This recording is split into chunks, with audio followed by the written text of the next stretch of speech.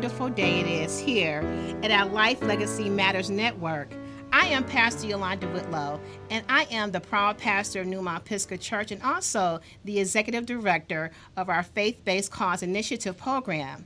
I have next to me our wonderful Carvel Jones, who is chair to our executive and also the chair of our Office of Revenue. Amen. Awesome. I'm glad to be here, Pastor Yolanda, and boy, do we have a special guest for the audience today. Yes. You know, when we thought about the Faith-Based Cause Initiative and we thought about what we would need to do in the community as far as being able to provide financial resources for not just large churches, but small churches. I mean, churches that would just have 10 or 20, maybe even 30 members. And we understood that during the pandemic, we would have to allow them a vehicle that they can have visual communication.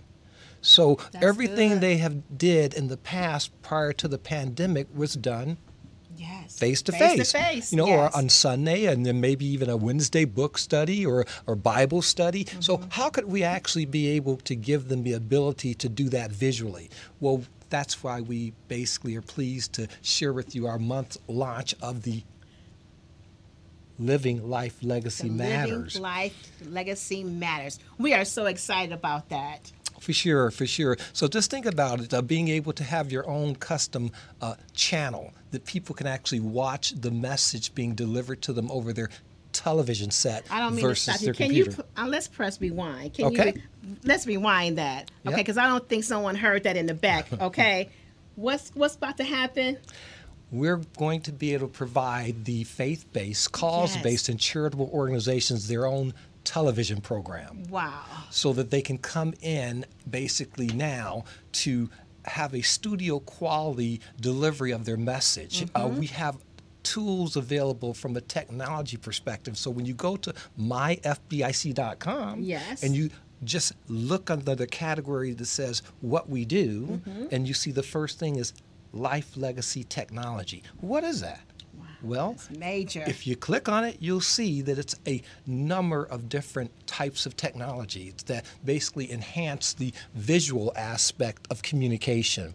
So from concerts to symposiums to the spoken word, all they're available for the faith-based, cause-based, or charitable-based leader. So they can have that themselves, branding out their own colors, their own Walking logo. in excellence. Isn't that awesome? Thank God, literally. You know, the Odell Peggy Jones Foundation contributes to that particular cause. We're providing up to $10,000 worth of technology and human resource grants to help actually raise funds for the community.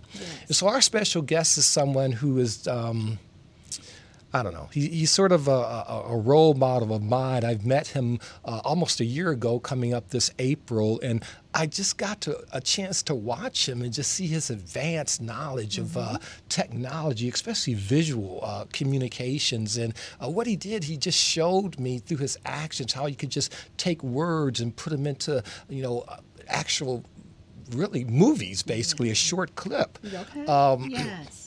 His bishop just has become near and dear to me in terms of my thought process, not just because his last name is Jones, but he's just a real kind man. And he has about 80 churches that he shepherds, and one of them happens to be the special guest that I'm going to show you and going to share with you today. His background is just like our CEO, Mr. Garland. He is an engineer. He's an engineer by trade, but more than that, he's really a community service guy. He works countless hours just helping people. And so, audience, I want you to pay attention and kind of listen to a message from someone that I just think is a hero in terms of helping people in the community, especially when it comes to technology. So, ladies and gentlemen, I want to introduce you to Pastor Crafus Walker. How are you today, Pastor? I'm doing fine, Dr. Jones and Pastor Yolanda. God bless you, and thank you for having me today. So good to have you here with us. So during this Black History Month, who comes to mind that you would want to share with some of our audience, especially our younger audience, someone that basically has perhaps passed away, okay? And then we want you to talk to us about maybe there's someone right now that's walking around doing this Black History Month that we can actually illuminate as well. Now, I've already selected Vice President Kamala Harris. Okay? No, right. All right. And Reverend Michiko Miller took the Harriet Tubman, you know, Yes. and She after worked she that got piece. through talking about her, I ready. thought she was going to put on the $200 bill. Yes, yes, come on. I mean, when you talk about a message there, you guys are what a it's treat. phenomenal. Yes, what a treat. And so just share with us, Pastor Crafus Walker, being an executive director with the Faith-Based Cause Initiative, how do you see this African American, this Black History Month? Well, I see Black History Month as an opportunity to share and to share from our perspective what we think about history and what we've learned about Black history. And you wanted me to talk about a person that has passed away. Who comes to mind? Yes. That person is none other than the late Bishop Charles Harrison Mason. Right. Oh, Yes. right. 1800s. Yes. The Lord led him to start a group known as the Church of God in Christ. Yes. Which yet exists today. And so God called him to that ministry and that calling, and he obeyed. Of course, there were struggles. Yes. And what you may not know about Bishop Mason is he not only had the African American community under his wings, but he also had the Caucasian community under his wings also. That is the white community, right, Pastor? Yes. Okay. Yes. And at that time, there was yet segregation, there was yet dissension going on, and so he did agree to maybe split and break off just for the sake of peace. Okay. But that organization today that split from the Church of God in Christ is known as the Assemblies of God. And so Bishop Mason was a pioneer, a man of peace, a man of prayer. And so it started as a young man. He started as a young man doing this. So our young people, you can start young, Yes. doing yes. what God would have you do. That's right. Yes. Boy, thank you so much for sharing that with us. And young people, Knowledge is power. we're going to be posting on our website the individuals that we're talking about doing this Black History Month, so you can drill down, if you would, and learn more about them, because what you will understand whenever we have a chance to listen to some of our executive directors, even all of them, they all have their story. And we're going to basically, this particular month, with the assistance of our musicians and our poets, we're going to sing a song Yes. for you. We're going to basically thread a melody all the way through these 28 days of just joyous celebration. And so I would ask you lastly, just for this particular segment, Pastor,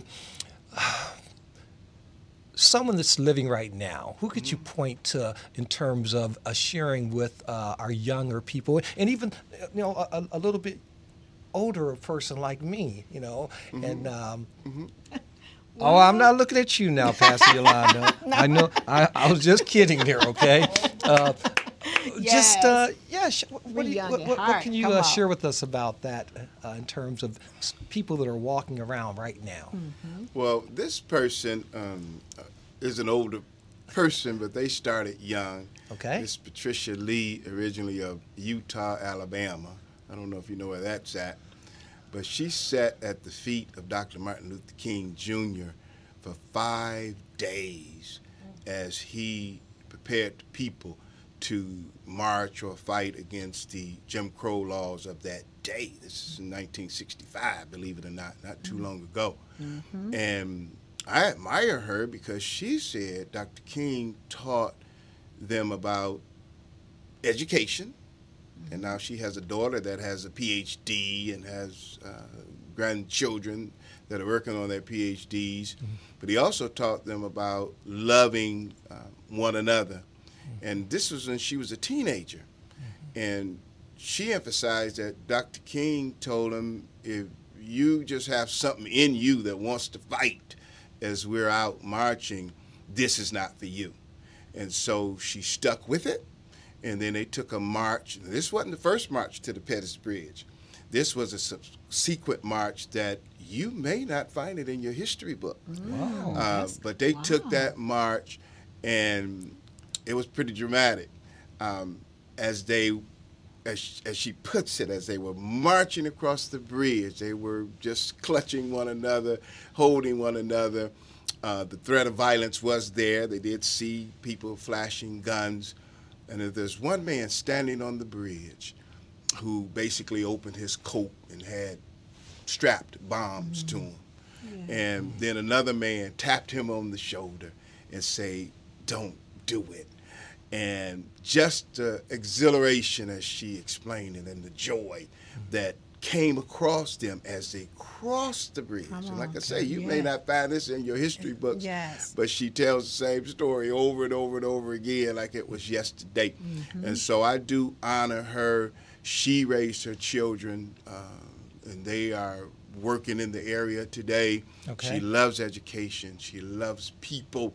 She loves her Savior, Jesus Christ. So I honor her for having a great memory and the willingness to talk about something that sometimes these things are not pleasant, but it does help us as we get an understanding of what went on. Yeah.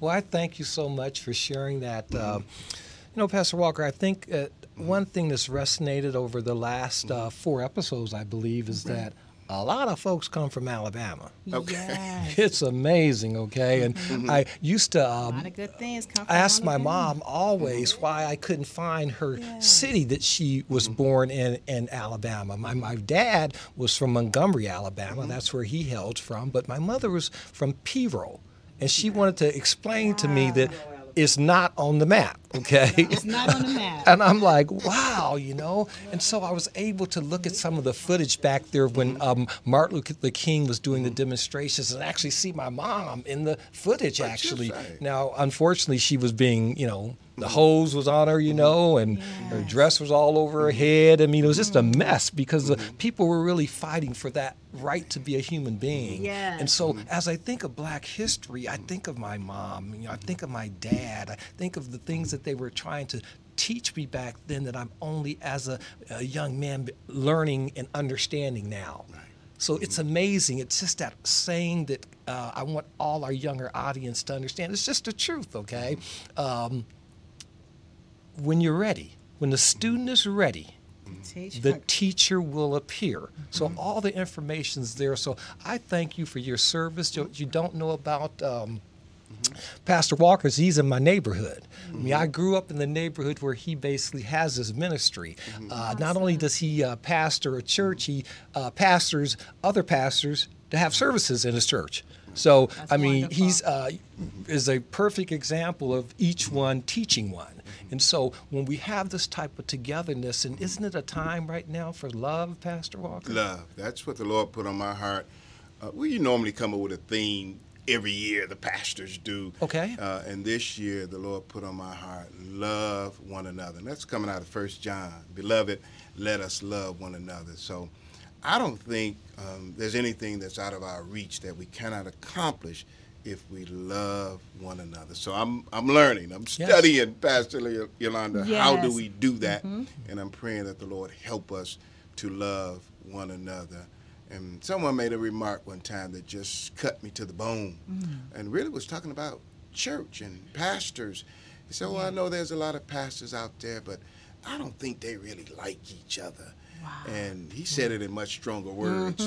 But Yes. I understand. But that cut me to the bone and saying, what are we modeling to our children and young people when we, even in the clergy, are not loving one another? So I just want to encourage each other. If Martin Luther King was here today, he would say those same words. That's right. Love one another. Yeah, Pastor Yolanda, just coming off of the celebration of Martin Luther King, which we got actually made Martin Luther King Week. We should be making it Martin Luther King Year because clearly we're looking at something that was phenomenal, and a lot of the young people don't understand that there was this constitution that they teach you in school. We the people. And arguably back in the obviously late 50s, early 60s, it became crystal clear that when they say we the people, they certainly weren't speaking of people of color.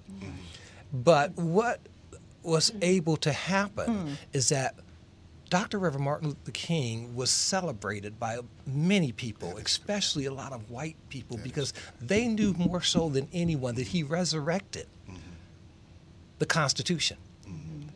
He allowed that particular process to actually be examined where that everyone could look into the ugly head that was basically represented with the Constitution and see that it was ugly because no one was reaching out to actually fulfill it. To feel it.